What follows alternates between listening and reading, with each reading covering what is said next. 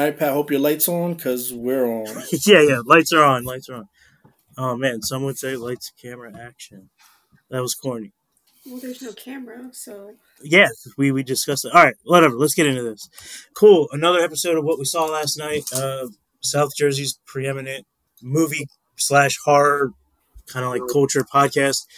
We're honored to have Joe Bandelli, who is a producer and director, and produced writer too. Extraordinaire. I want to say, yeah, like I looked up your resume, and you've done everything in every type of form of media, from pretty much everything. Like, you got like a lot of online content, so you're like all over the place. And we want to thank you for coming on, and most importantly, one of our favorite film series, just as a whole, is the Hell House, and you've been able to help out with that. So thanks so much for creating something that we all like. Yeah, thank you guys for having me. I think I heard you guys say South Jersey. Whereabouts in South Jersey is this podcast being taken from? We work together in Camden County, in Clementon. Okay. And then I'm personally from Cumberland County. Julia's from Camden County. Pat's the only one that's from PA. Gotcha. So Pat doesn't count when it comes to New Jersey. Gotcha. Okay. Well, but I have the most experience. I want to say my views of Jersey, I feel like, are more balanced because I've spent more time in North Jersey than they have. So like where they have this weird like South Jersey thing, I feel like I encapsulate a view of the whole state. Well, I can tell you I'm from what used to be a very, very unknown place until the governor decided to make it a real place. So I'm from the mythical Central Jersey, represented Monmouth County. So it's nice to be able to talk to Jersey folks. I only know Monmouth County exists because I tried to apply for Monmouth University, and then I realized that school is actually like a really good school. Like I didn't qualify for any of the requirements, so I backed out. But just a fun fact. No, it's nice to. I always say to people always ask me, like, do you respond to like a lot of people when they send you emails and stuff about films and new projects and stuff? And it's hard because sometimes you can't really respond to people who are reaching out to you. It's sort of like a protection thing. Like if someone reaches out to me and starts sending me a script, like if I respond to them, it shows proof of me like reading their script. And if I ever make a movie that has an idea, like they could sue me for it. So it's a lot of like weird things like that. But usually the people who I respond to are people from New Jersey, just to rep the state. So. Nice. That's really cool, actually. Man, that's rough. So we'll get this started. We normally do like a warm up to get ready. So we got a few warm up questions. We'll start. Describe your ideal pizza style and toppings. Okay. Also, give your views of pineapple. Okay, so here's the thing. So I'm pretty much, I don't like to hate on people for liking certain things that are like obscure. So for instance, when people get into the whole like Chicago versus New York or Detroit or any of that kind of stuff, I think they all hold a special place in different parts. Obviously, being from New Jersey and living in New York as long as I did before I moved out to the West Coast, I am a big believer in New York pizza, thin crust pizza. I'm a big original person. Probably if I'm going straight, like what my go-to is, it's always pepperoni. There's a place, it's in Freehold, New Jersey, and it used to have a second location in Howell, New Jersey called Federici's. And that, I think, is the best pizza I've ever had in my entire life. But to answer the last part of your question is, I'm not going to hate on people who like pineapple pizza. I know a lot of people will say, fuck that. Can I curse, by the way? Am I allowed to curse? Yeah. Go crazy. Okay. So I know a lot of people that would say, like, fuck that. It's garbage, blah, blah, blah, whatever. But, to each their own. I've had Hawaiian pizza before. And, sometimes you're in the mood for that kind of thing. But I think if you're going tried and true, it's either like cheese or pepperoni or sausage or something like that. Real quick before I get sidetracked. You've been to, I'm assuming, a lot of places in New York to get pizza and in New Jersey to get pizza. So Pat and I we adventure all Philadelphia because that's where we live. Mm-hmm. And we try to get, whatever kind of pizza we can get from different places. Like say like the last adventure we went on, they had two or three deep dish, like Chicago deep dish pizzas. Right. So Detroit style. I'm sorry, Detroit style pizzas. We tried all of them. We went around and we tried all of them and kind of figure it out. But my question is, because personally, because I've been in New York a few times. I've had like some good pizza and then some generic, like Times Square pizza. Right. Is New York pizza, in your opinion, the top of the top, or do you think there's hidden gems in New Jersey that could beat out a New York pizza?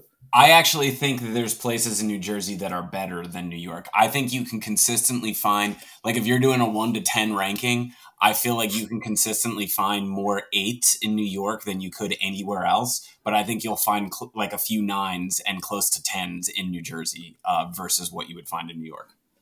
Okay, because I know people sleep on it, but Philadelphia has some really good pizza. Yeah, man. So I'm gonna. You guys might have been to these places, but I'm gonna make some quick recommendations for you. So first off, New York. The classic in New York is John's of Bleecker Street. That's like the go-to. Been there. That was really good. So that's one. Number 2 is, and this is gonna sound, if you haven't heard of this, it's gonna sound gross, but have you heard of Papa's tomato pies and mustard pies in Robbinsville, New Jersey? No. Yes. Okay. So have you been there? Yeah. Papa's, they if I'm getting this right, they've been around for a while. I want to say they had another location. And them and Di Lorenzo's are both kind of in the same area and have been around for like generations. But have you had the mustard pie? I haven't had the mustard pie. My dad is friends with the Di Lorenzo's. Okay. And it's like it's been like talked about at family stuff, but like I don't know, like we've never like ventured to get it. Okay, let me do you a favor and say go back there, go to Robbinsville, New Jersey, and get a mustard pie. I know what you're thinking. It sounds disgusting. They do something with mustard and tomato sauce that's one of the tastiest things you will ever have in your entire life. It sounds gross, and every person that I've told about it was like, that's disgusting. I'm never going to try that. And I've got them to go there with me, and they tasted it and said, this is one of the best things I've ever had in my life. So that would be Di Lorenzo's was the third one I was going to recommend. But yeah, those would be the places I think you should hit up. There's always Pete and Elda's and Carmine's Pizzeria in, I believe, Neptune. They have like, if you eat an entire pizza, I always did this growing up, but if you eat an entire pizza, they have like these like cartoon themed t-shirts that deal with whatever's going on in pop culture that they make like once a month. That's always a fun joint to go to. I love a challenge. But I digress. Me and Enrique left work once about 45 minutes early. We worked in Clementon, which is Camden County, but we had a thing in New Brunswick. So it was like, hey, if you want to leave now, we could stop and get pizza and miss rush hour. And Enrique was like, all right. So we like just left this work conference early and got Di Lorenzo's. And I think we made the right decision. You definitely. Yeah. Yeah, that was great. Real quick, and I'm sorry, I'm just really curious. What are your thoughts on like Wawa pizza, 7-Eleven pizza like that? So there's a place for everything. I mean, everyone can like live in harmony. Me personally, I don't eat those things. I would never eat 7-Eleven pizza or Wawa pizza. I think Wawa has the best subs and the best coffee. But if I'm going to go get pizza, I'm going to go, especially if I'm in the tri-state area, I'm going to go to one of those places that I told you about. And there's like a dime a dozen of places that are like, 2 brothers or 3 brothers or things like that you can, Romeos and shit like that you can get a really solid slice from. So I would opt to those over a 7-Eleven or a Wawa. But if you want a good sandwich or you want a good sub or you want, some good coffee, then I would go to Wawa. I also appreciate you saying the right word, sub, instead of all the other. Oh, yeah. I'm not a hero guy. I'm not a hoagie guy. I'm a sub guy. That's definitely sub. That's true. Or isn't it like heroes are North Jersey, hoagies are South Jersey? Like that's and then sub is kind of everywhere else. Is that kind of? I don't know. I've only knew subs, and then somebody once was like, I worked at a restaurant. They kept saying, "Can I get a cheesesteak hoagie?" And I was like, I don't know what the fuck. Hoagie's definitely a Philly and a South Jersey thing for sure. Like if you drive through, if you're in on like 95 driving through Pennsylvania and you're in the Philly area, they have the Wawa sign, like billboards that say "Get a hoagie here" or something like that. So that's definitely a Philly thing. All right, thank you, because I was curious. You're welcome. Do you want me to run down my? Do you want me and Julia to run down our ideal pizzas? Yes, I want to. Well, yeah. I already know what you guys think about pineapple, but feel free to share it anyway. I'll just be quick. Sometimes simple pepperoni or simple mushroom. I love it when it's just simple pepperoni or mushroom. So when I worked at Domino's Pizza as a kid, there was a family that always got a thin crust with pineapple and jalapeno, and I'm like, ugh, why would you do that? Pineapple and jalapeno, very underrated. Okay. And then there's a place up the street called Milanese Pizza from where we work at, and their white pie with ricotta, chicken, and broccoli, top notch. Interesting. Okay, I like that. If you like white pies, try artichoke pizza in New York City. Artichoke pizza is pretty good for a white pie. All right, I'm writing all these down. You got perfect pie, Julia? Yeah, so I guess I'm going to get out my hot take early in the episode. This is controversial. Do it. But I feel like the sauce makes or breaks a pizza. So if I'm going somewhere that I've never been before, I will usually always get white pizza because I'm afraid to try regular pizza and then not like the sauce. So I feel you're like living in fear of the sauce. I actually hate tomatoes. So if like I eat tomato sauce, but if I can like tell it's tomatoes, I can't eat it.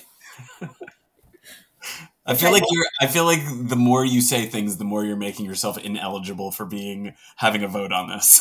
Right. Like I feel like I shouldn't be part of this conversation because I like pizza, but I don't really like pizza the way that you guys do. It's okay. There's place for everyone. Yeah. You would hate like Santucci's then, because like I was just gonna say like I can't do tomatoes.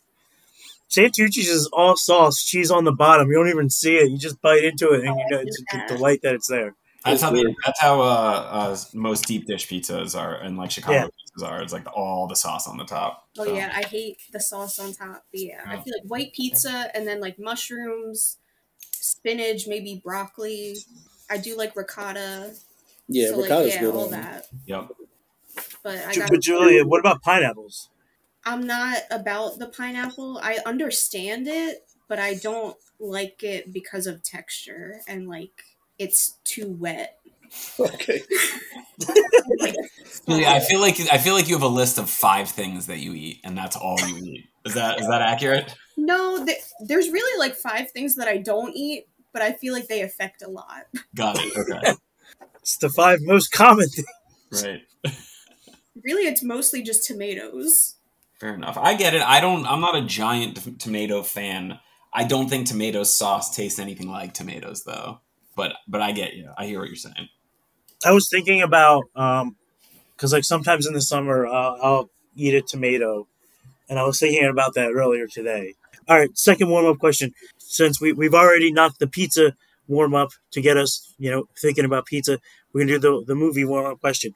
If you guys everyone pick what movie franchise needs another installment, because there's been a lot of, I feel like, sequels, requels recently. If you guys could just pick one and it would just magically come out in a couple of weeks, like which one would you pick? Which one do you think needs to happen? You want me to go first? Sure. Happy Death Day. That one's easy. Happy Death Day 3. I've been waiting for that one for a while. Chris Landon's one of the best, if not the best, genre director for horror out there, and I can't wait for that movie to come out, and I know he's dying to make it. So that's my whole thing. I love those movies. They are fun. My background and my upbringing is in slashers and horror comedies, so that's kind of like it fits both of them for me. It checks both the boxes. All right. I have a few, but I'm just going to go through real quick. And by a few, I mean 4, because a couple was 2. I just learned that. I got yelled at earlier for that, but Talk to Me. I feel like we discussed it. That is also I just isn't that already confirmed to have a sequel? Yeah, but our sequel. Yeah. I'm saying our sequel, not their sequel. Okay, forget it then. No, talk to me. I'm gonna say you're making your own. You're making your own version of like Scream 5, aren't you? Yeah, pretty much. So, Hubie Halloween needs a sequel. Oh. Hubie Halloween needs a sequel. I feel like that movie has a lot of untouched potential. Fair. And so we might get into it. I don't know. I know when we watched Hell House LLC, the Carmichael Manor, we and I'll probably pitch them to you because I don't really know what's appropriate and what's not. So I'll probably pitch some ideas to you, but there was so much in that movie that I was like, I wish we could see like 4 more hours of different things. So I would say, since I can't say talk to me because apparently they have a sequel and mine doesn't count. Yes, that's how that works. Hubie Halloween, and I'd love to see like spin-offs of Carmichael Manor. Interesting. Well, maybe we can make your wish a reality someday. Oh man, that would be awesome. Yeah. Off the top of my head, just on the spot, I want to say Evil Dead because I really did not like Evil Dead Rise, but I know that it did well, I think. I was going to ask you, would you have like a completely new spin-off of that? Would you go off of Evil Dead Rise? Would you go off of the remake of Evil Dead, or would the 2013 one, or would you go off of like Army of Darkness? So the 2013 remake was like amazing. So you'd live in that world. That. Okay, I agree with you. I love that movie. So. Yeah, and then for some reason, Evil Dead Rise like fell really flat for me. I was like pretty disappointed, especially after seeing 2013. So I would like to see another installment. Okay. No, that's fair. I think we're long overdue for like one of the other like the non-Michael Myers to make a comeback. Like I would like to see either a Nightmare on Elm Street or a Jason. I feel like we're overdue for a classic. And also Pumpkinhead. It's been a long time, and I like Pumpkinhead, and I think it would be cool to have another Pumpkinhead movie. Yeah, I wouldn't mind another Pumpkinhead. Me neither. Interesting. Yeah, just something kind of fun. Cool. Let's move on into this. We got some fun, or I don't know if they're fun at all, but questions for Joe. You said you were a slasher fan, so like I would like to. That was my first thing was to be like, since you seem to make horror movies, are you a horror fan? Yeah, huge horror fan. Yeah, Cool. I mean, my career is horror filmmaking, so yeah, I think there's certain people. So horror is the industry where a lot of people get their start because making horror movies is typically it's a cheaper way. Horror movies usually don't cost as much. Horror movies, you don't need a main like name or a big name talent in it. So it's usually a cheaper start. And I think, a lot of folks in the horror industry don't love that people springboard horror to start their career and then jump into other genres. I'm one of those people that of course I want to work in all genres, but I think horror and specifically horror comedy is really kind of like my bread and butter. Supernatural horror comedy, and slashers are kind of the 3 areas that I like to play in. Yeah, if you could see me, you would see all of the tattoos. You would see all the things surrounding me right now. I am a horror fan, tried and true. That's great. That is great to hear. We're horror fans. What are some of your like favorite movies? I guess like growing up that got you into either I want to work in film or I just really like movies or I like horror. Sure. Yeah. So first horror movie I ever saw when I was 4 years old was Nightmare on Elm Street. I was terrified. When I was 12, I went back and I started telling my mom that I don't understand what I was so scared for. Can she rent all the movies for me at Blockbuster? And my mom said, sure. So I watched all the Friday the 13th, all the Nightmare on Elm Streets, all the Halloweens, all the Child's Plays, all the Hellraisers. I went through everything and I fell in love. And so I would say my favorite horror movie of all time has to be the original for me, has to be Nightmare on Elm Street. The best horror movie of all time for its budget is John Carpenter's Halloween. The most impactful horror movie on my childhood was Scream. And I would say the early childhood development thing that really made me love the like kind of folklore and tales and all that kind of stuff was Disney's The Legend of Sleepy Hollow. Yeah. And then last but not least, I know you didn't ask this question, but this kind of fills out my whole why I am the way I am. Is my favorite book is Agatha Christie's And Then There Were None. And you put all those together and you now understand me as a person. That's an interesting book because like I've heard of it, but I think there are other like more popular Agatha Christie books. So it is the first whodunit. It is the first written literature whodunit ever to be recorded. So basically, Scream, Clue, any movie that is a whodunit, all of the other Agatha Christie books, it is derived from this. So if you haven't read the book, go read the book because you will read it and be like, holy shit, this is literally every single whodunit I've ever seen in my entire life. And it's all because of this book. What are you? Did you like? Do you like Death on the Nile and?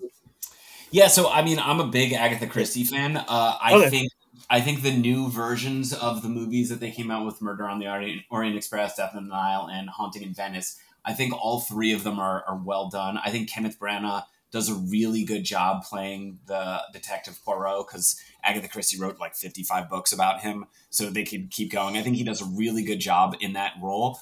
There's something about the movies to me that fall a little flat.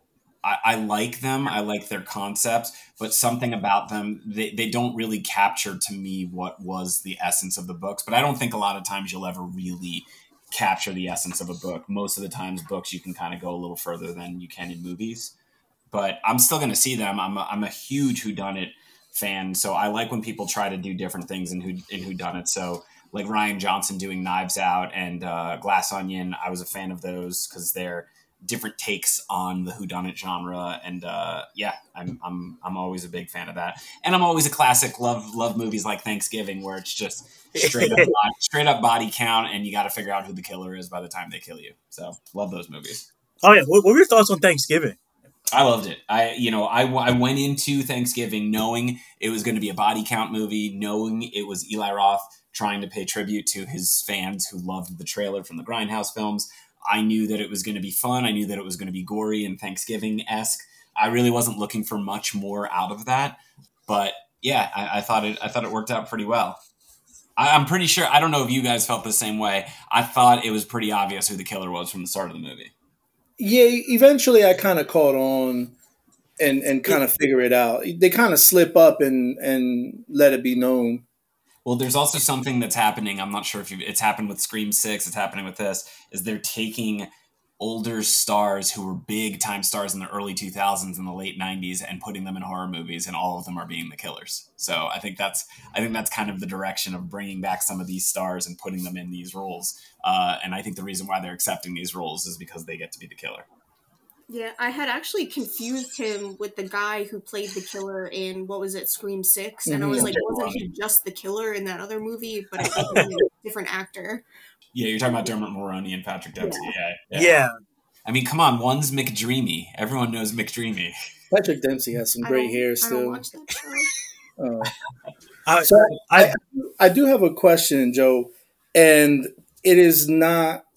Yeah, okay, I have a question, right? Every time we bring up Knives Out and Glass Onion, I have to know, what are your thoughts on Daniel Craig's accent? It's hilarious. It's hilarious. I think he makes those movies. So when you do a whodunit, and again, this goes back to Agatha Christie because Agatha Christie had this detective Poirot who's like the best detective in the world. It's following that theme of like Sherlock Holmes. It's like this person is the most world-renowned detective, and I think to follow a character like that, you have to create something that's unique and different. And I think his kind of like Kentucky weird accent, kind of coming across really dumb, but is actually really smart. I love that. I really, really, really love when people try new things and go in a different direction. So, the stereotypical detective who knows better than everyone and is a dick to everyone, like that kind of like House, the Dr. House, like that kind of detective. Yeah. We've seen that detective so many times. So having kind of like a bumbling, like kind of unsure how to respond or say things and talking about a donut hole and making weird references, like that to me was pretty funny. And I thought that was a good job by Rian Johnson and what's his name? Daniel Craig. I loved Knives Out. I thought it was great. And I love that he didn't improve the act. I feel like he got worse in Glass Onion. But I like that because I feel like he's so intelligent. He doesn't need to know what part of the country he's allegedly from. So, is it safe to assume that you love Knives Out, but you didn't love Glass Onion as much? Oh no, I like I love them both. They're fun because, like you said, it's more so. I'm a big fan of, even though original isn't like a real thing. I'm a big fan of people taking their own spin on things. And I know I don't read books. That's a Pat and Julia thing, but I know this was Ryan Johnson's like idea. Like he came up with it. He made the characters, at least to my knowledge. I don't know. So I love that. And if they made 10 of them, I'd watch them all because same thing with the Agatha Christie movies that they're starting to come out with because Haunting in Venice, that was great.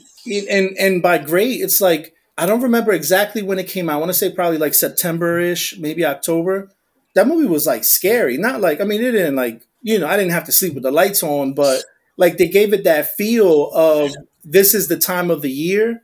They gave it that really good feel. And I enjoy that kind of stuff. And then when you add the silliness and, all the other things, like it just gets better, especially when the movie's silly. I have no problem with like movies being silly. Right. I think there's like when it comes to a whodunit, there's like, when it's done so well, you could have like really good comedy because like Poirot's mannerisms and his reactions are like really funny at times, and like his concern with like the perfect egg or the pastries, they're like, it's just like there's really comical, and same with Knives Out, but you're getting this like good whodunit story, and the same with like even Clue with Tim Curry, like it's a mixture of like comedy but mystery, and you just have like, I don't know, like sometimes when you want to watch a movie, you want to have fun, you want to be entertained, you're not trying to be stressed out. Yeah, you don't want to like think all the time. I agree. You want to know? So a lot of times when I talk about those two movies, specifically Knives Out and Glass Onion, most people say Knives Out is better, and I agree. But the one thing that I will say of what makes Glass Onion so good to me is obviously the most obvious killer is the person who is the killer. But the best part about it is if you guys have watched it more than once, watch all of the scenes that they actually point out when Daniel Craig goes through his thing and points out everything. Watch those scenes again. You actually can see the gun moving and the gun being like when Edward Norton's running through the hallways. If you look, you can see he's holding the gun as he runs through the hallways. When you look and see him with Dave Bautista and like they're like drinking and like hugging, you see him pull the gun out of his holster and put it in his back pocket. Like the thing that I like is so many whodunits, they make it so confusing so that, everyone's going to try to guess who the killer is. But by the time you reveal who the killer is, sometimes you're like, wait a second, there's no way that person would have been physically able to do this, this, this, and this. And I like what Ryan Johnson does is he actually has, like, if you were paying attention the first time, you'd actually see that he was the killer because you'd see him doing those things. But because of the way he tells the story, you actually don't look at those things. You're looking at their faces or you're looking somewhere else in the scene. And I like that he puts all that information in there for you so that if you were paying attention to certain things, you obviously know who the killer is. And I love that. I haven't noticed, but like that's such a I definitely got to rewatch now and pay better attention. I had a question for you. What would be your dream project to work on? Endless budget, recruit whoever. Like, what would be the story that you would want to tell? I would want to remake Clue. Clue is the dream project for me to remake. I'm so glad you said that. I fucking love Clue. I got married last year. And my wife's an interior designer and a production designer, and we both crafted a story and created a character, and we had a murder mystery within our wedding. And it was my version of Clue that we got to build a story and do all of this stuff. And so Clue to me is like, don't get me wrong, the original Clue I think is awesome. Like, I think it's so funny. I think everyone's great. That cast is phenomenal. Yeah. And it's not that I want to remake it because I don't think the original is good. I think the original is great, and I wish no one would remake it. But I also know that we live in an industry where everyone tries to remake everything, and so if that's the world we're living in, I'm taking Clue. I love to hear that. I have to buy the rights back from Ryan Reynolds, but yeah. But we'll see. I'll work on that. Yeah. I don't know. That's one of my favorite movies. I work with kids. I love showing that movie around like Halloween time and trying to play the board game, but like for some reason kids can't understand the concept Right. of the board game, but it's still a lot of fun. It's one of my favorite movies. Tim Curry is one of my favorite actors, so I love that. So I got another question. We want to get into some Hell House questions. What drew you to Hell House in the beginning? So when I first got brought into Hell House, Stephen Cognetti had already written the original script, and he was looking for a producer. And I was in the process of making my first feature that I wrote and directed that year. And we had a mutual friend, connected the two of us. We got along really, really well. And he told me it was found footage. And at that point in my life, Paranormal Activity was the only found footage movie that I really liked. And I didn't love found footage. So I was like, okay, this could be another challenge for me to kind of get invested in something. And, over the course of 10 years and 4 films later, I immersed myself in found footage. I did a documentary about Paranormal Activity. Like, I've been so into this world that, it's such a smart way for filmmakers to kind of scare their audience. And I think like we have an insanely amazing fan base. And I think if you do found footage the right way, you can scare the shit out of people and people will respond to it. And, knowing that it's a good medium for first-time filmmakers and people getting a start because it's very forgiving. A lot of the stuff that in a narrative film that fans wouldn't forgive you for making mistakes, like continuity mistakes and things like that. Found footage, you can make those mistakes, and especially documentary-style found footage like we do. You can get away with some things that you wouldn't be able to get away within a narrative style. So I think it was a good platform and a good launching board for Steve to get his first film under his belt, and also for me to kind of step into a different role because, my primary bread and butter is writing and directing. And I think, it's been interesting because I've been writing and directing for around 11 to 12 years now, and Hell House and the Paranormal Activity documentary are the two things that I'm most known for. And it's funny because the one, franchise that I've worked on is I'm known more as a producer, even though I've done more writing and directing in my career. How is that transition? Like, was it really weird at first? Because it's like you are a writer, director, and a producer is a different role. Was that like trying to like? Well, yes and no. So usually like there's different types of producers, but we're so low budget that like when I say producer, I mean all of the things a producer, like when it comes to budget, when it comes to hiring people, when it comes to crew, but also creative. And so Steve and I had a really good relationship right off the bat where I think he was relying on me for some technical things because he didn't have a very big technical background. So he knew what he wanted things to look like. He just didn't know how he would get them there. So that's where we kind of came together because he would tell me what he wanted and I would explain to him what equipment he would need or how he would want to shoot it. So we had a really good launch pad with our careers together. And also he was very open to my feedback, and I'm a pretty blunt person. So around the Hell House, teams, I'm known as the logic police. So Steve would always say something to me and I'd be like, well, that doesn't make sense. Logically, that would not make sense here. Like, you should try this, try that. And, usually it takes both of us to make it work. Cause like you said, it could be a little weird at times, but Steve was really good about like asking for feedback and taking notes from me. But at the same time, I was also kind of, I don't want to step on his toes. I don't want to overstep and give him every single note every single time. Like, let him do his thing and let him kind of tell his story. But I'm always a backup there and I'm always supporting him as best I possibly can. That's awesome. That's awesome how you guys are able to work together, especially like with you both having experience and vision and like starting out and making, like, I show Hell House, the original one, to like everyone. Just whenever someone needs like a recommendation for a movie, like a horror movie, I tend to always throw that out. I have like just one or two questions on that. So were you on set for Hell House 1? Because that was filmed at the Waldorf Estate, right? Yeah, I was on set for every single Hell House. I've been a part of every single one from inception to like I said, when Steve wrote the first screenplay for the original Hell House, he wrote it as a narrative film, and then he realized he couldn't afford it as a narrative film, so he rewrote it as a found footage film. He found the Waldorf, and then the third thing was he found me. And then since then, I've been with Steve every step of the way for all the films. That's awesome because I don't know, like, so me and Enrique did an escape room at the Waldorf Estate. Yeah. Yeah, Angie's awesome. We wouldn't have been able to do Hell House the way we wanted to do Hell House if Angie wasn't as awesome and as great as a resource as she is. So we were so happy that we came across her, and every one of her and her crew and the people in Lehighton were phenomenal to work with, and so awesome.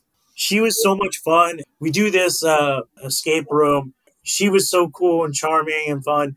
Her grandson was doing a fantasy football draft, which like we think is hilarious because like he's like, "Grandma, I gotta make my pick real quick, and then I'll explain how they're gonna get out of this like torture chamber." That's funny. And then I just like we've gone up to Lehighton a handful of times as the Mahoning Drive-In. I don't know. Have you ever been there? Just out of curiosity. The Mahoning Drive, and we've been all over there. I mean, we every film that we shot in that area, I'm pretty sure we've been to every restaurant, to every bar, to the movie theaters. We've pretty much scoured everywhere of Lehighton, Palmerton, and Jim Thorpe. So yeah, I mean that I think they've done a couple screenings of our movie at that place. Unfortunately, I don't think either of us could have come when they did that because Steve lives in Pennsylvania, but he's a father of two, so he's preoccupied at times, and I now live in LA. So he usually tries to get back to the Waldorf once a year to kind of support Angie's business and sort of meet fans and whatnot.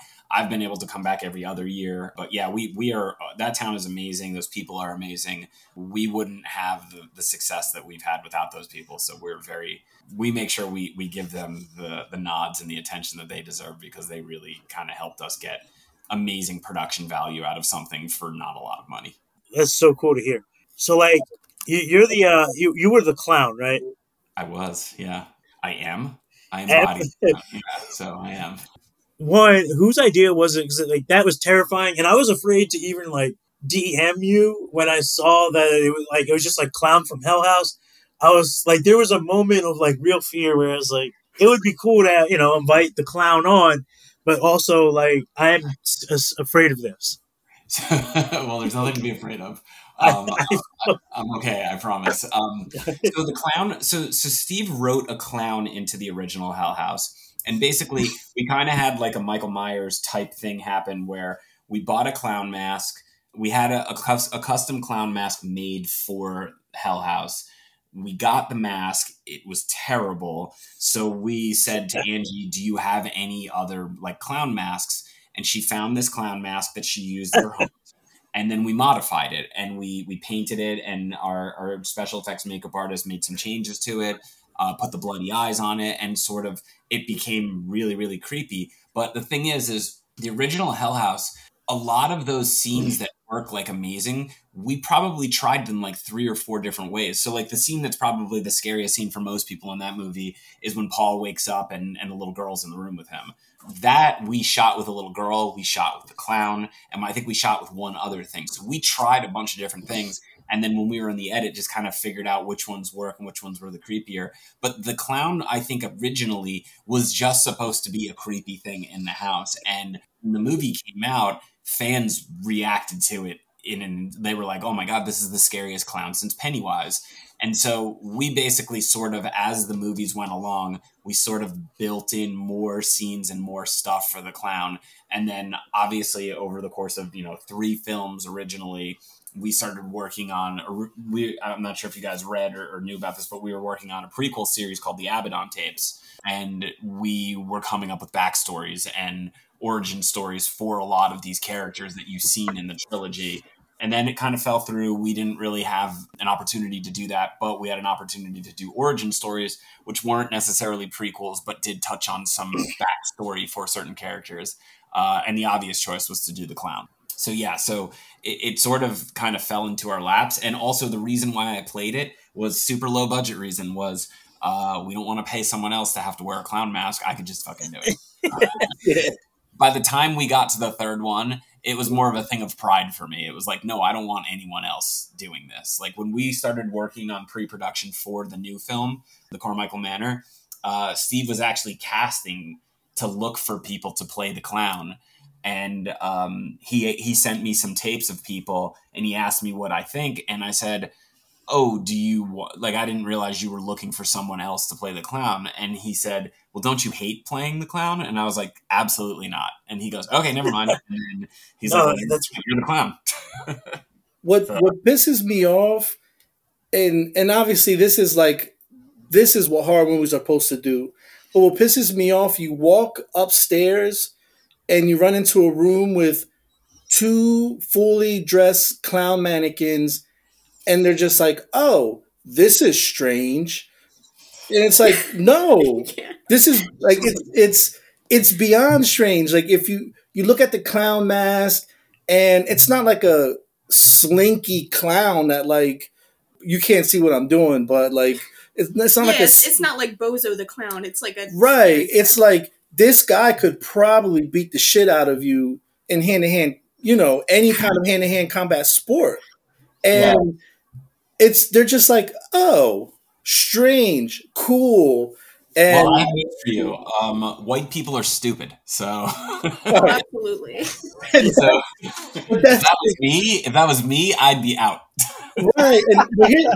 But that's part of what I was saying earlier is that kind of stuff to me is ridiculous. It's silly. It's stupid, but I love it because I think I'll admit now at this part of my life that I do have like anger issues, and I noticed that like certain things it just pisses me off because I'm like, how are you that stupid? But it's so silly that it's like if a movie doesn't have something that makes me say, what the fuck are you doing?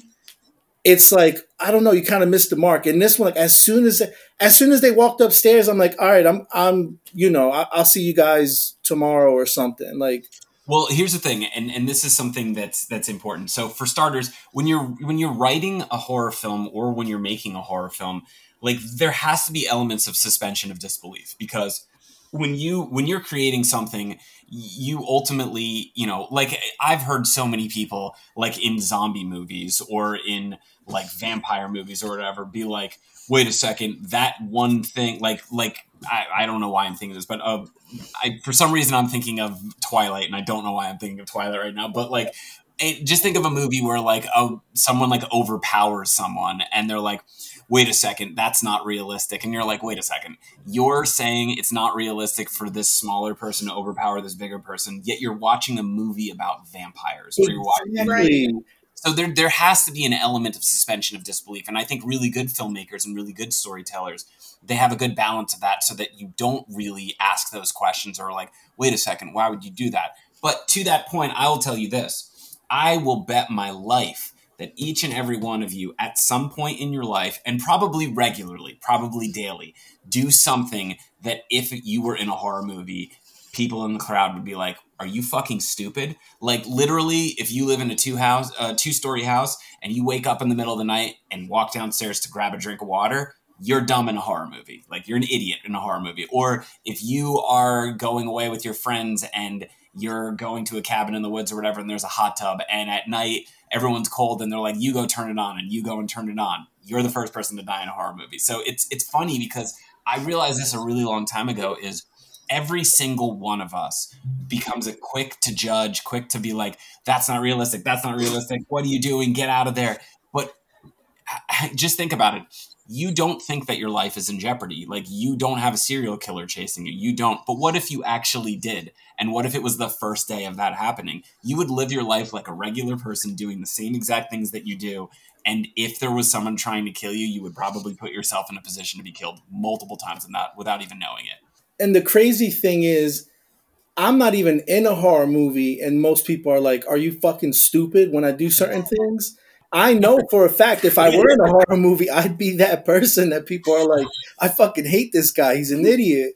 And and I'm glad you mentioned that because that's what makes me enjoy it is my mom hates horror and she swears that I'm going to hell because I love horror movies. But when we do watch certain movies and she catches on that it's horror, she's like, this is stupid. How is this happening? And I always think like we're watching a movie where basically this guy has 5 arms, and you're asking this question. You know what you should say to your mom? Because this is what I would say to her. I would say, there's a bunch of guys or girls or a team of people that thought of a couple ideas and put it together and wrote a script and made a movie and brought an entire team of people together and created something that's on a flat 2D screen that makes you feel like your life is in jeopardy. That is not stupid. That is talent. That is really talent, to make someone go from an idea to terrifying person to making them feel like their life is in jeopardy from watching a screen. One reason that, so this movie, the Carmichael Man, actually, it legitimately terrified me. There's only a few things in my life that will bring actual fear. So the house that we lived at with my mom was actually haunted. Whether people believe in it or not, I always tell people, like, I don't care whether you believe it or not. Like, I know what we've seen, what we've heard, what we felt. My mom, for a long time, she moved about 13 years ago, but my mom, for about 20 years, nah, that's not real. No. That never happened. She just, maybe like 3 years ago, started to admit that there was times she'd be watching TV when she'd go home from work around 3, and she'll see a shadow and say, okay, maybe it's time to go to sleep. So I think in reality, that's probably why she doesn't want to watch movies, is because we've had experiences, and like in particular, I don't know, and I really don't even know what it was. It's just there was like feelings in a movie where I'm like, holy shit, I remember walking through, and this fear that I'm feeling now and what they're feeling on TV, I know how it feels. And I felt the same way with like Skinamarink, because I had sleep paralysis my whole life. And I felt the same thing about the PG-13 Boogeyman movie that we just saw. And there's just like certain things, even though the Boogeyman's PG-13, I was having like a panic attack in the theater. And it wasn't scary. It's just, it triggered something. And I love it that, because those moments when you're like, this is fucking ridiculous. Like, to me, that's also the equivalent of like closing your eyes when something's happening. Because I get to take a breath and say, okay, you're not scared right now. You're more so frustrated, and it's kind of like taking that deep breath and closing your eyes. And because I need it sometimes. I need it. And it's like when I saw and I'm rambling, I'm sorry, I'll let Pat get back to it, but Julia and I saw the Carmichael Manor. We turned the lights off, and there was a time when I was going to say, hey, do you mind if I turn the side light on? Because I'll be honest, there were parts in the movie where I'm like, I might have to turn a light on. It's one of those things where it's like, it's fantastic to get that breath of fresh air of horror where you're like, damn, I was scared. Yeah, not to like flex, but I'm rarely scared. But that movie was terrifying. I think especially because we were like in our office, like in the middle of the night, and no one else was here. And at some point, for some reason, someone knocked on the front door in the middle of the night. Oh yeah. And in that moment, I was like, "It's here!" Like, that's awesome. That's awesome. Well, thank you. I was like, "Oh my god, the clown's outside." I'm glad it scared you guys. Thank you. That means the world to us. But even though we heard the door knock, neither of us two said, let's get up and find out. Because in reality, we were scared of shit. I mean, that's anytime I hear a strange noise, all the feminism leaves my body, and I'm like, damn, you better go see what that was. That's awesome. So, yeah, that's crazy. You should go check that out. So I was rambling, but I'm happy you mentioned those things, because it's a breath of fresh air. And since we're kind of on like the Hell House conversation, like it is a breath of fresh air to finally get a movie. They come across very rarely where you come across a movie where, and I've seen horror since I was a young kid, and I'm fucking scared. I sleep with the light on sometimes. Like, I'm scared at 33 years old of the dark. So, but I love horror movies. I don't understand the theory behind that, but it's really rare for me to watch a movie and say, I was scared. I love many movies, but it's rare for me to say I was scared. And this was one of them. This actually marked 2 movies this year that I saw. 3. No, when was he Skinamarink? January, right? So this year alone, there was 3 movies that legitimately put actual fear in me to where I'm having chest pains. And this one, I don't know why, maybe I was too immersed, maybe because it was dark, maybe because I don't know. Whatever it was, there was parts when I'm like, I might pretend to go pee so I could walk away for a second. Well, thank you. I feel like we did our jobs. Yeah, so I cannot wait and Pat actually introduced me to the original Hell House 7 years ago when I moved in. And our neighbor upstairs at the time, Tom, who's also a listener, him and his partner, I guess I'll call her, Jess, they're partners, yeah, love Hell House. And I got to see it with them. I did we did the escape room with them. It was like one of the worst days of my life that day, and after the escape room, it was like so much fun. So I ramble a lot. I apologize. I just felt I needed to say that because I am a huge fan, but I do need to let you know that this movie legitimately put fear, and I mean, can pretty much say it put fear in Julia too. But it legitimately put fear in me to where I was like, I may need to walk away for a quick second. Well, I'm happy to hear that. So thank you. Oh, and yeah. to those listeners, thanks guys for recommending our movie. Yeah. Yeah, we asked Jess. We had her on because we had like a tell ghost story, and she's lived a very haunted life. And we asked her like, "What's her favorite scary movie?" We did the screen line, and she's like, "Oh, Hell House." Mm-hmm. And I think that's really cool. I asked her, it was just like, "Hey, you got any questions?" She wanted to know, what's it like on set of like a Hell House movie? Like, since you're a producer, you're doing so many things. Like, is your day just like long and laborious, or are you like having fun? What's like the mood like? No, so Steve and I run pretty good sets where usually a lot of the times when you're doing a movie of this capacity, you're trying to get a lot of stuff done in a short period of time. So what tends to happen when you're doing something like that is you run into really long days and really long hours, but we don't really do that on these movies. These movies are always really fun to make, and we've been blessed with a really great crew and a really great cast. For all 4 movies. So we tend to usually try to do 8-hour to 10-hour days, which is, on the shorter end. And then basically, everyone's kind of living in and around the location. Everyone has come together like a family. Like, honestly, every film that we've done, it's gotten better and better and better.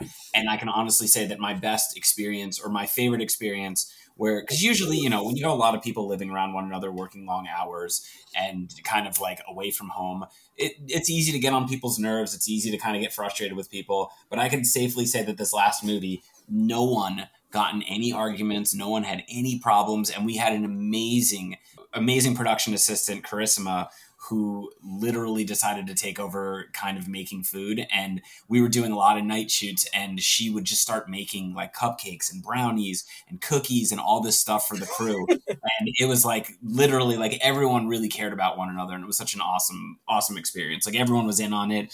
It's a very fun set to be a part of. Honestly, I can't say anything bad about any of my cast or crew. Everyone was so great to work with, and we've been very lucky to have really, really good people working with us on these films. I want to know, you hear us talk about how terrified we were of it, and like the reviews I've read of it after I saw it, people were like, "This is the best installment."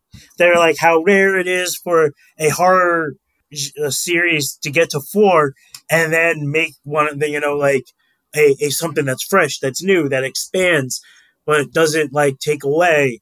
So, like, when did you know that you had like a good hit on your hand? For any of them or the 4th one? The 4th one specifically. Like, when was it like on set? You're like, oh, this is a fucking home run, or was it like afterwards? You're like, oh shit, we did a great job. Well, listen, you're never fully sure because you never know how an audience is going to react to something. I'd say the way we felt about the first one was the hardest, because the first one, I mean, even now we're still kind of like surprised at times when people are like, oh my God, like you should see this movie, and we hear people talking about it. Every time around Halloween, there's always top 10 lists of horror films of first it started as top 10 lists of found footage films. Then it became top 10 lists of horror films. Then it became top 10 scariest films of all time. And then like we're reading things where like a psychologist is saying what films are the scariest films of all time. We're like, 3 on that list. So like we're constantly like surprised by things like that every day. And you know, a lot of the times I think the reason why we are so successful is because we have the most amazing fans in the world.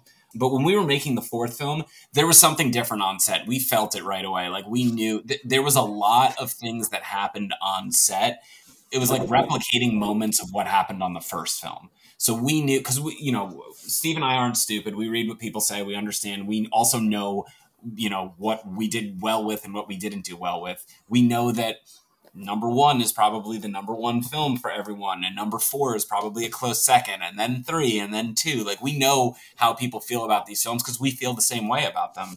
But you know, when we were shooting 4 and we were on set, there were so many moments that were like, this is a lot more closer to 1. So I always say it's really, really difficult for a film to be better than the first one. I think the first one was more bro-centric, and I think this one is more girl-centric. So I think it's kind of a different version of kind of what the first one did. But, you know, the fact that people are saying it's the second best and the fact that people are saying it's more terrifying than the first, that's what we wanted. So I feel like, you know, it's, you never know with these things. Like we wake up every day and we're, you know, we're proud of the work that we did and we know we did a good job, but the, you know, the things that come of it, we're constantly like, this is amazing. Like we're so happy that this connected to so many people and people really like the material. Oh, that's awesome. I just like a few more questions. Sure.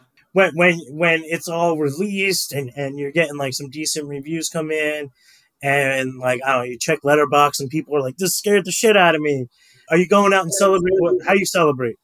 So I don't really celebrate because, like, basically by the time a movie comes out, you're already working on something else. So, All right, that's fair.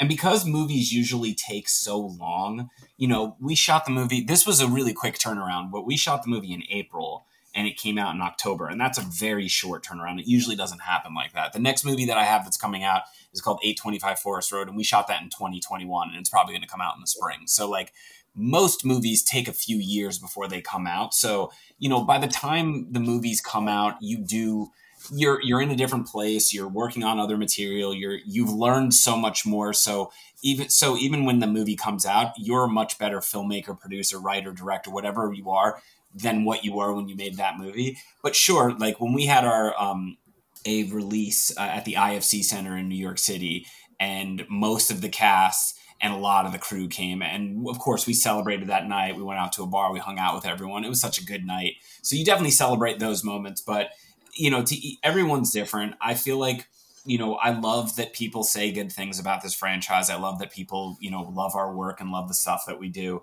But, you know, you got to take everything with a grain of salt, because for every person that likes it, there's another person out there on Reddit that says this is the biggest piece of shit franchise they've ever seen. So I try not to go too far down the rabbit hole of reading reviews and going through that stuff. Like you could tell pretty quickly. I mean, look at Rotten Tomatoes and look at the score and look at certain things like that, and you could tell it's getting the, you know, the reception that we wanted it to. But yeah, I mean, I think Steve might go down a rabbit hole sometimes a little bit more than I do, but I try not to read these things. You know, the good ones that I like to read, not to say that it doesn't matter what people are saying, but when we get people like Scott Derrickson or Mike Flanagan saying stuff about us, those are usually the ones that I'm paying attention to, and I'm like, this is good. But you know, that's kind of having our, you know, being in a category with some of the filmmakers that inspire us and having them say good things about what we do. That's always really nice to see. If you could work with any, like, I guess, like traditional horror actor or actresses, what are some that you would just want to have, like, in like whatever your next films would be? Yeah, sure. Yeah. I have a list of people that I want to work with. I mean, it would be a dream for me to work with Robert Englund in any capacity. I would want to put him in something. Obviously, I know his age doesn't allow him to do a lot of the Freddy Krueger type thing that I would want him to do, but I would love to work with him and put him in something. I have a few projects that I'm actually directing this year, and I'm hoping to start some conversations. But I'm a big fan of what's her name, Alexandra Daddario. I'm a big fan of her. She was in the remake, I think it was the 2006 remake of Texas Chainsaw Massacre. She was yeah, I'm a big fan of hers. I think she's a phenomenal actress, and she's been in a couple low budget horror movies. Justin Long, I think every movie he's in is awesome, so he would be I would love to work with. Yeah, and I'm just like I said, I just want to keep making I guess I didn't say this to you guys. I said it to someone else today. But my whole thing with filmmaking is I've been fortunate enough to work in a franchise that's Hell House LLC. I've been fortunate enough to meet and work with a lot of people in the Paranormal Activity franchise when I did the documentary about that in 2021. I've been very blessed and I'm very grateful for a lot of the opportunities I have. There's always a feeling of what's next, what's the next thing, when are you working on the next thing, when's that coming out? So there's a big, like, you have to keep moving, you have to keep pushing. But Yeah.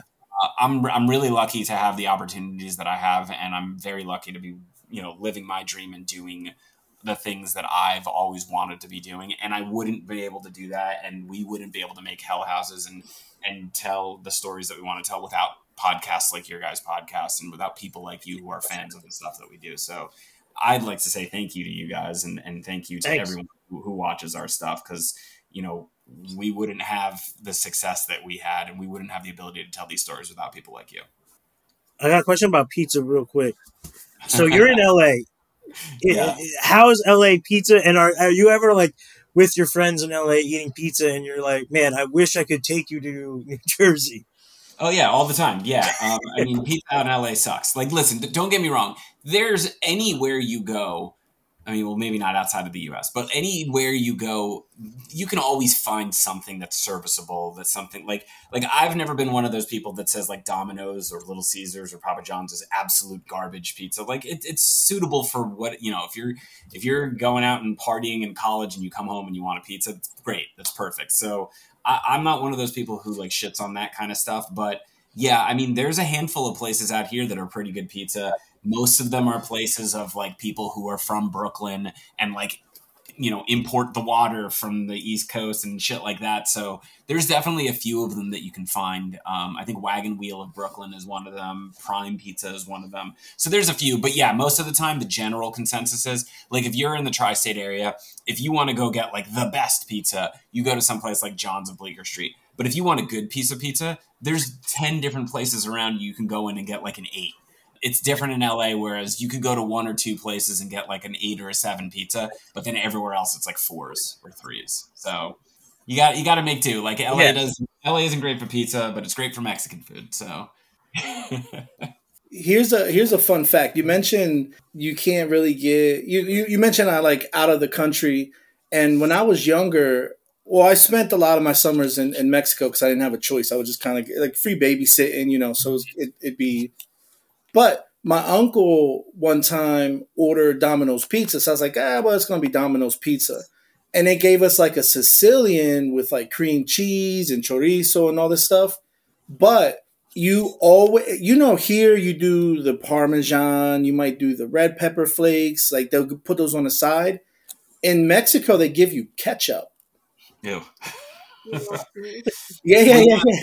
That's the reason why I stopped myself, because I do, like, I always said pizza is one of those things that's really hard to fuck up. But if you do live in another country, and that's why I stopped myself, because I lived in Nigeria for 6 weeks, like 10 years ago, and I got pizza and it was awful. And I was like, what? Like, how did, but I think, but again, they probably have their own, they had different things that were their cuisine that was great. So I think it's not hard to make a pizza, but I feel like in general in the United States, you can probably in most places get something that's serviceable. Now, if you're going to get the best pizza in the world, like, yeah, that's probably not going to happen unless you're in the tri-state area or you're a Chicago person and you're in Chicago or Detroit or something like that.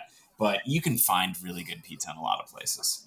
So they ranked, like normally, like Di Lorenzo's gets ranked up there as like the best in the country. And have you had La Raza? They're a Jersey City pizza place. They just been ranked like number 1. I haven't had it yet. I've been thinking about making a trip up. I'm pretty sure I did have them, but I want to make sure I'm not confusing them. Do you know when they opened? No, I don't. Okay. If they're new, then no, I haven't had them. If they've been around for a while, then I definitely have had them. They've been around for a while, I would assume. They're really good. I wouldn't put them above. I don't know, it's tough. Di Lorenzo's is really good.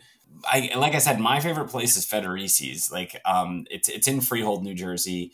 That's my favorite place. They had two, but I think during the pandemic, one of them closed down. But the one in Freehold, that's my favorite pizza of all time. That's where I would put my stamp on. All right. Do you make your own pizza? I have at times. Yeah, I have an Uni pizza oven, so I've made my own pizzas and stuff. Sometimes they turn out good, sometimes they don't turn out great. But I will say, when they don't turn out great, they're still serviceable. I think that's like the whole thing. Like, if you could hit something that's serviceable, like that's still, the bar is higher than low. Right. Exactly. I guess, like, last question, at least that I have, what's coming up next for you? What can we be on the lookout for? Yeah. So, like I said, the movie 825 Forest Road, it's a movie that I produced. It's coming out in probably in the spring. I'm not 100% sure exactly what. And then the first film that I ever directed was called Seclusion. It got renamed by a distributor, Cabin Fear, and it got put out, and they changed a lot of the movie. So I actually bought the rights back, and I'm re-releasing it this year. So that'll be out probably around the summertime. And then I have two other projects that I can't really say much, but I'm working on them now. And hopefully, if things go the way I want them to, those will be early releases in 2025. Nice. Yeah, we'll keep an eye out. Do you know where we'll be able to see those movies? Yeah, so usually, basically, the main streaming platforms that we hit up are Prime and Shudder. So I think you'll probably see those movies on both of them. But it really depends. We're still kind of working out a theatrical. We could have potential theatrical release for one of them. So, but usually a lot of the stuff that we do ends up on Prime. It ends up on Prime if you have a subscription, and or Shudder with a subscription, and then it ends up on pretty much any other platform that's like a pay, like iTunes, Google Play, things like that. Nice. Yeah, no, I'm a Shudder person, and as a group, we try to, whenever there's those like releases that are like, it's going to be on Shudder eventually, but it's in theaters, kind of like how Skinamarink was, and Right. Consecration, and Angry Black Girl and Her Monsters. We're tend to be the guys that are running to the theater to see it, to support filmmakers. So we definitely look on that too. Thank you, and we appreciate that. So, like I said, you guys make us feel better about the stuff that we do. So I really appreciate you guys and having viewership and people that talk about our stuff, because Hell House is definitely word of mouth film, and we're coming up on a decade of when we shot it, and today, like you said, there's still people who have not seen it, and there's still people like you who tell people to see it all the time, and we're so grateful to you guys for that. It's great stuff, man. Yeah. Thank you. I do have one question, and if you can't answer it because there's a secret behind it, just say pass. But we kind of went back and forth. So in the Carmichael Manor, were the people in the woods like some cult members, or were they witches, or were they just like dudes? No, those are the same. Those are the same, like cloaked figures from the Abaddon. For whatever reason, we weren't sure, and Like a new thing. If you go back and watch when they're in the basement of the hotel at the end. Oh, okay. So it's the same cloaked figures that are sprinkled throughout the first three Hell Houses. Yeah. Okay. Yeah, I remember the ones in the basement. Okay, so probably because I was trying to keep my focus from, I got to be a man, So for some reason, I was like, I wonder who they are. I was like, are they like cult members? I don't know if it was Julie or maybe I'm pretending, thought they were witches, and we were like, because we were thinking, why can't you just keep going? Like, why would you stop when you see them? Which, I mean, I would, but yeah, I think when we originally watched it, I hadn't seen the other movies in like quite a while going into it, so I kind of forgot about all the hooded figures. So I was like, oh, what's the big deal? And then later on I went back and I was like, oh no, Right. Yeah, Yeah, yeah. and we wanted the fourth one to kind of stand on its own, and we do think that like if you've never seen the first three, you could still watch that movie and be scared and all of that kind of stuff. It's just if you did watch the other ones and knew those characters or knew the clown, then you would be like, oh shit, this is tying exactly to those things. But yeah, I mean the running story as of now is those cloaked figures are cult members that have transferred over, but you never know. We might tell their story one day. Yeah, so that was the next thing that I had told Julia and Pat was I would love to see their story. That I think that would be so much fun to kind of because you still don't know who they are. They're just there. Yeah, I mean, listen, the mythology is in the movies. If you go back and watch them, we've sprinkled the mythology throughout, so you kind of have a general idea of who they are. But you know, maybe we'll tell their stories in another Hell House LLC Origins, or maybe we'll get an opportunity to do a prequel series one day. You never know. I So, feel like we need to know them more on an intimate level.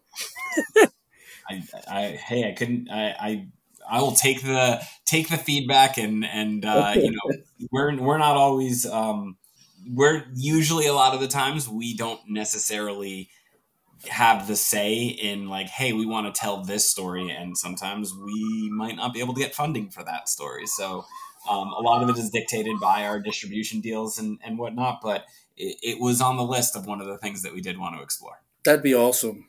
No, that's awesome to hear.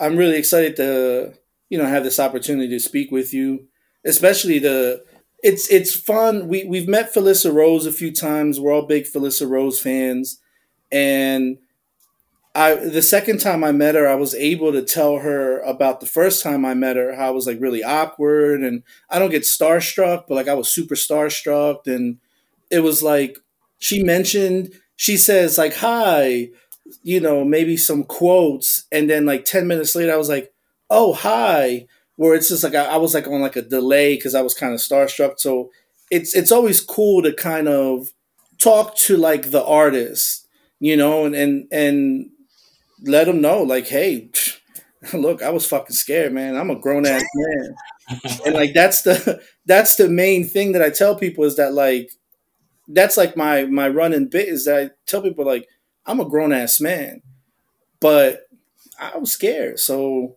I'm glad I was able to let you know that, because I'm an artist myself, and sometimes you kind of want to. You don't like me personally. I don't always want feedback because I'm really like self-conscious about work. But then when you get it from like when you actually get to talk to people about it, it feels good. So I love talking to like an artist and kind of getting their views and also letting letting you know what I thought. And yeah, so I'm glad I was over to tell you that I was. Thank you. Yeah, I appreciate your guys' feedback. Thank you so much for having me on the show. Yeah, definitely. Yeah, thanks for kicking it. Yeah, absolutely. All right, then. Thank you so much, and Thanks. Yeah, we're out. All right, sounds good. Have a good one, everyone. You too. Take care. All right, bye-bye.